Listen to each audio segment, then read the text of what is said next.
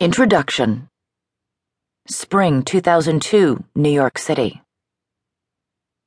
I'm sitting at the anchor desk in the large studio we call TV3, illuminated by more than 2,000 watts of lights hanging above me, in front of me, even behind me.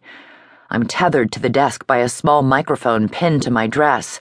A tiny device in my ear called an IFB allows the producers and directors in the control room to speak to me. 4 robotic television cameras point at me from different angles. It is 6:25, 5 minutes to air. I, along with the staff at ABC's World News Tonight, have worked together the whole day to prepare the live broadcast that's about to start.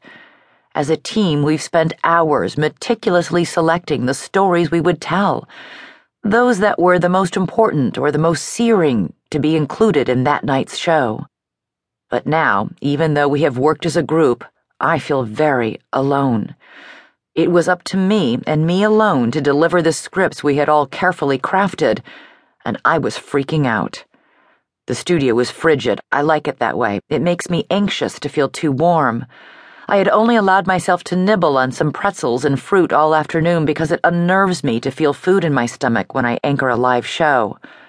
I try deep yoga breathing to calm my hammering heart in my chest. I've taken half a beta blocker to help with that. Did I take enough? Why is my heart still beating so hard? If I take too much, my mouth will get dry and I won't be able to talk. I think I feel queasy. Should I swig some Pepto-Bismol, or is it too late for that to help? I reach for a mug of hot water with lemon next to me. I grip it with both hands because I'm trembling. Could anyone in the control room, looking at all those images of me through all those cameras, see me shaking? The stage manager, Michelle, hollers, 1 minute to air. The studio begins to swim slightly around the edges. 30 seconds, she shouts. I take another sip of water and another deep breath. 10, 9, 8, 7. Damn it, I wish she would stop counting down like that. 2, 1, we're on the air.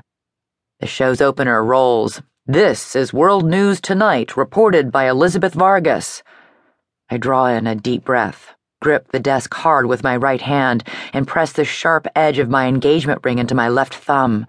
I need these physical reminders to stay focused, to stop worrying that I might vomit on live TV or have a panic attack and hyperventilate.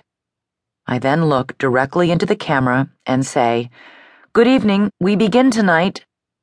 And 30 minutes later, it is done. I rarely stumble over the words in the script, and I'm usually able to focus intensely on the stories in the newscast. Once I get past the first block, I can relax, and some nights even enjoy this job that I love so much.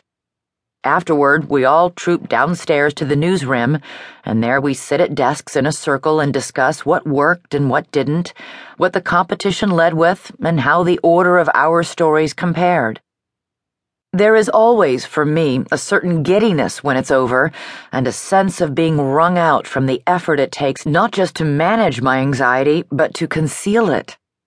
And then an overwhelming feeling, dear God, I need a drink.